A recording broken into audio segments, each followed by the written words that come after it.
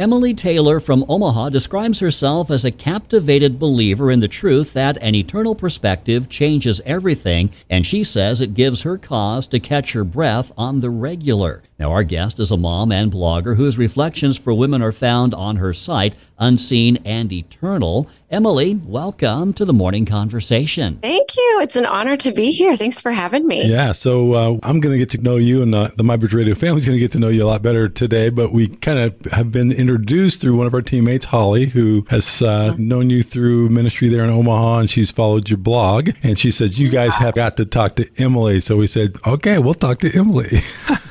Well, I'm so glad. I'm grateful for Holly. So again, you've got a blog. It's called Unseen and Eternal. So what led to you writing that blog? Gosh, probably back when my husband and I just got married in 2007. We were thinking, gosh, what would we want to have etched into the back of our wedding rings? And I just thought, man, what's the thing I want our lives to be marked by? And we've being really led to 2 Corinthians 4:16 through 18. But it's essentially this whole concept of, what are your eyes fixed on? Are you considering what is temporary? Where are your eyes fixed? Or is it on things that are eternally relevant? And we said, man, I would want our lives to be marked by having our eyes fixed on things that are eternally significant. And so we etched that in the back of our rings, thought it was super cool. And I think even at that time, I thought, man, I think that just the layers of what that will mean to me we're just at the beginning. And so a few years later, my heart was really moved to write more, and we ended up launching this blog. Emily, through writing, your processing, you've done a study with moms called Firmly Planted, Facing 5 Challenges of Mom Life. So what led to that study?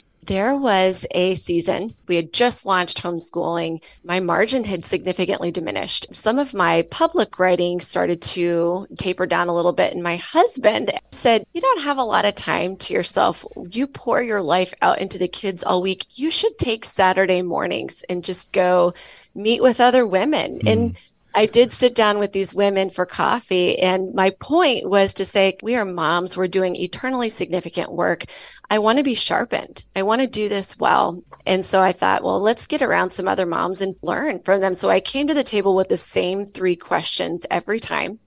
And at the end of about 2 years, I said, this has been more than I asked for or imagined. It was significantly more weighty to me than a sharpening effort.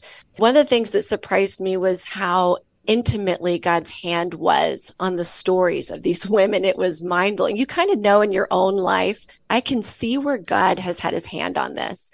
And I can see even in some friends' lives where God has had his hand on them. But when you start meeting with people and over and over and over again, you see his hand doing things and authoring spectacular stories.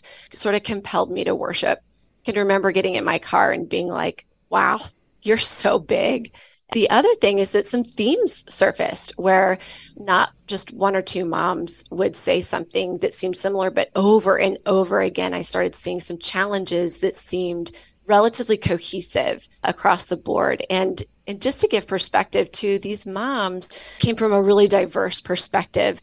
There were women that shared about infertility, about disease, about being a mom in military life, through adoption, foster parenting, surviving cases of abuse. There was one mom that raised a child through a fatal disease, one mom who dealt with the passing of a spouse. There was a mom who found her beloved in a widower, and moms that lost their kids. There was a huge variety of moms who were schooling in different ways, moms that were fostering. The spectrum was pretty diverse. And so when you start saying, man, despite the diversity, there's 5 really common challenges that we face. And I started paying attention to that, which really led to the study. You know, it's interesting, Emily, as you were talking about having conversations with these women and them being able to kind of share the fingerprints of God in their story. And, you know, it's interesting thing is not everyone notices that or sees that even in their own story. And you can hear that whether someone does or doesn't. And that's one thing I've thought about a number of years ago. God has never let me down. I've had struggles and times when it took a little bit for me to see what was going on, but at the end of the day, no matter what I've gone through, and God was always there. He was always faithful. He always did things that were amazing in the midst of the pain. I hear that in your story and as you talk about these women. So how do you process that as you think about, whether people are able to see or not able to see, take the time to see, or don't take the time to see? I love that that's how you phrased it, that you have eyes to see it. And I think that most of us probably are guilty of missing it a lot. And it does take time to stop. And in fact, I think that there's value in even saying, would you just give me eyes to see your hand?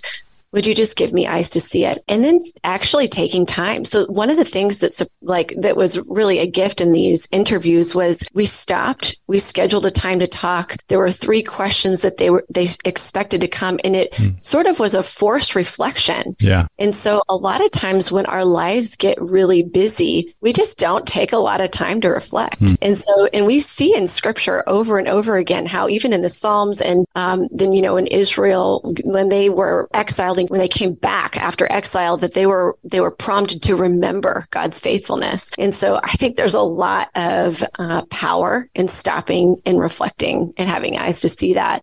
There is probably more to your story that you will uncover just by reflection if you'll take the time to stop and look for it. Emily, let's dive into your study, Firmly Planted, Facing 5 Challenges of Mom Life. The first one that you talk about is in the area of identity. So unpack that one for us a little bit. It's probably my favorite section, probably because I believe that what we believe about who we are and whose we are will directly translate into the way we engage our assignments. I mean, I think that we all have this job to stop and say, what about my life and my job is eternally significant? How am I looking at it through the lens of this ripples into forever? And the cool thing about being a mom is that your job is absolutely eternally significant. And so looking at that through that lens, looking at your job as a mom through that lens, it changes the way we engage what we're doing. But then also recognizing that we are daughters of a king, and that will only move us to the extent that we've wrestled with who exactly this king is. And so if we believe he is a good father and that we are his daughters, that also changes the way we engage. And then I also believe that we will not access what we do not realize is ours to claim. And so if we know who we are, whose we are, and what we've been given, we do everything differently. And so that whole chapter really leads you to stop, reflect on what is actually true, and then create custom strategies. Because the thing that I wrestle with on identity is probably going to be different from the mom next to me. Right. And so the beauty of the study is to say, hey, what's your story? What's one of these identity statements that might feel too good to be true or tricky to believe? And then you customize your own strategy to take hold of that more intentionally. It's interesting as you said that, because one of the things I used to often say to my kids as they were leaving the house is, remember who you are and whose you are. It was something I just kind of kept saying to them. Remember who you are and whose you are as you're going out and facing the world. Emily, it's interesting because, as a parent, there's a level of control, right, we should have with our kids. And there's a level of concern that is normal and natural and healthy. And so as you kind of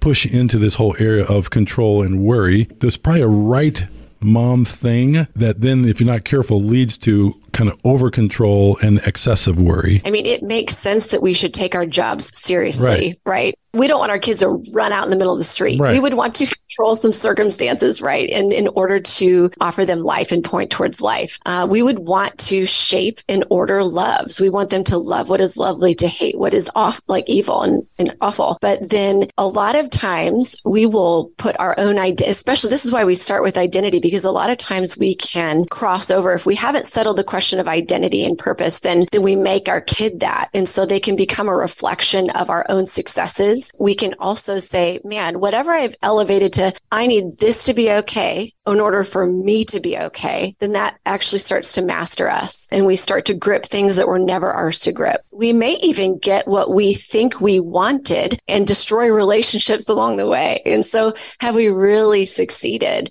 I would want my children to know the Lord. I want them to follow him and seek after him with all their heart, because I believe that our best lives are lived that way. But I actually can't control that. And so in making an invitation, pointing, including, teaching, that's different from controlling and requiring and shoving and crushing. And that can be an easy pivot if we allow something to become the source of whether we're okay or not. And that's different from saying, I rest because I rest in the Lord, not in this outcome. Emily, one of the challenges that you speak about in your study, Firmly Planted, Facing 5 Challenges of Mom Life, you talk about finding your people. Now, again, us guys, we always hear like women are like, it's kind of automatic. They're so good at relationships. They always have friendships. But in what way for a mom is that a challenge? Yeah. So I think sometimes something I noticed when I became a mom, I felt like all of my conversations were either abbreviated or hurried because you just never know when you're going to be interrupted. And even when they get older, you're busy chauffeuring or investing in all these different assignments that are part wrapped up in motherhood. We are one of the most connected people of all time, but one of the loneliest generations of all time. And so I think, gosh, what does that look like when it comes to finding your people? What's your purpose in it? And how do you go about doing that? Because we can look to our right and left, a lot of times we're inclined to compare. And especially as moms, when we're like, I think I'm doing okay. I don't have a report card, so I guess I'll look over here and see what she's doing. One thing we write about is, man, when you're running your race, run your race. And so I think about in a track and field meet, you have all these different events happening on one field, which is really wildly entertaining, right? But if you're running the 300-meter hurdles, and then you look over and you see someone, at the shot put, and you're like, well, that looks fun. And you run over to their race. A, you're disqualified. And B, the audience is like, well, that's confusing. What just happened? One thing that we talk about in the study is, man, run your race. Run it well. And the only reason you should be looking to your right and to your left is for 3 reasons. One is to be sharpened. And we want to be sharpened. We do life better when people speak honestly into what they can see in your life. And sometimes that takes an invitation. The second reason would be to collaborate. And the third reason is to celebrate, to say, I see the race you're running and I'm rooting for you. So way to go. And more often than not, that's probably going to be what it looks like. We get to collaborate and that's really fun, but we are meant to root for one another. I can think of like finishing a race, the people that were screaming on the edge of the track to just finish, that's the reason that you poured yourself out on that last runway. And so it can be really powerful. And so creating space is hard. It requires that we actually schedule that. We don't just organically fall into it. Emily, let's talk about pace and purpose, which is another one of the challenges that you talk about in your book, Firmly Planted, Facing the 5 Challenges of Mom Life. That one connected with me as I kind of looked through the different challenges. It was like, whenever I hear from a mom, talk to a mom, and I think about a mom's life, I go, man, like it's just constant. It never gets turned off. How do you speak into mom's heart and life in that whole chapter on pace and purpose? So one of the first things I like to say to moms is you should know that your work is eternally significant.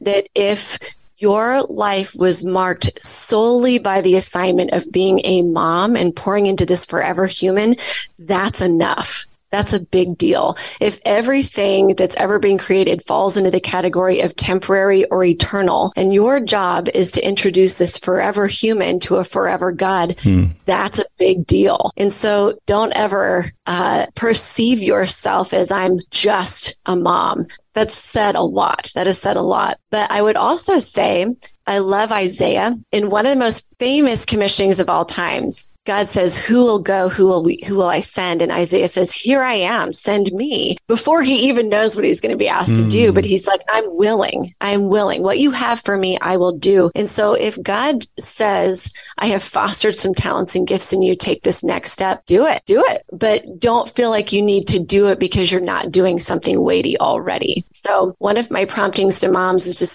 would be to say, hey, even with this computer technology stuff, I love it. One thing I ask moms is, man, if you see something in you, or if someone else, one of your sharpeners sees something in you, then you should acknowledge that and ask God, what would you want me to do? Here I am, send me, I'm available to you. and say yes and obey, but also knowing that this does not change your status of rapport before the Lord. It doesn't make you more lovable. One thing I tell my kids frequently is nothing you could do could ever make me love you more or less. I love you because you're mine. And so we don't need to do something in order to maintain some kind of better standing with God. But we are very satisfied when we obey what he's asked us to do. Emily, I'd love to hear your story a little bit. We've been talking a lot about the things that God's kind of taught you over the years and things that you've gleaned from these women that you spent time with. But there was a point when you didn't know Jesus, right? And God drew you into relationship with himself and you fell in love with him. Would love to hear that story, how you came to know Jesus. I grew up in a Christian home. My dad is a pastor. I grew up with this awareness of who God is, and prayer felt very natural to me. It felt like it's just what you do. You talk to God, you read your Bible, you consider obeying what he said to do. But I also would say there was a little bit of a disconnect in this God that writes amazing stories and this God that's meant to be obeyed. It was in college probably when I said, I'm not sure if you're going to write a better story than me. And so most of my college life is a cliche of, we'll see. I don't know how serious I'm going to take this. It didn't work very well. I don't think I wrote a very good story. Upon graduation, I moved to Omaha, intended it for it to be very temporary.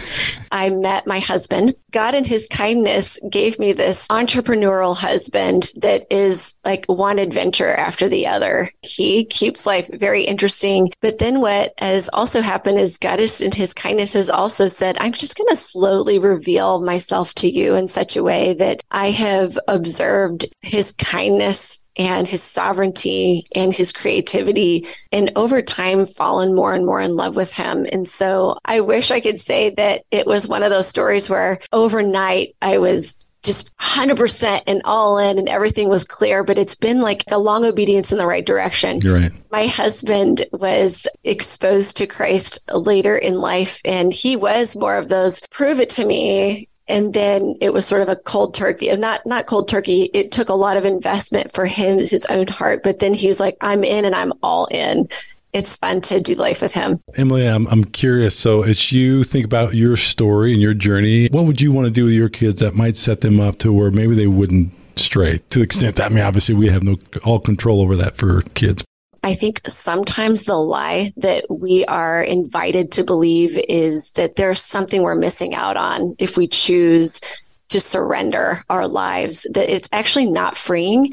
And in fact, we're going to serve something. Let's surrender a life to a God who writes something really incredible. So it is my hope that that's the message that my kids would glean onto. But the other thing is figuring out a way to hear personally from him. So it's one thing to be taught a lot about God. Yeah. It's another thing to talk to God. How are you listening to God? Aside from what I'm teaching you, from what I'm hearing, how are you opening up his word to you, talking to him and listening for his voice? I think that's game changing. One thing I always thought is I don't want my kids just to pray a prayer. So often, if we're not careful as parents, we just want them to pray that prayer, right? So we have some hopes and expectations that, okay, now they know Jesus, and if they die, they'll go to heaven. But it's so much more. The Christian life is so much more than saying a prayer. And I worked with kids a number of times in the church that had prayed a prayer when they were 5, 6, 7, and now they were 16, 17, 18, and it had never gone beyond that prayer that they uttered. And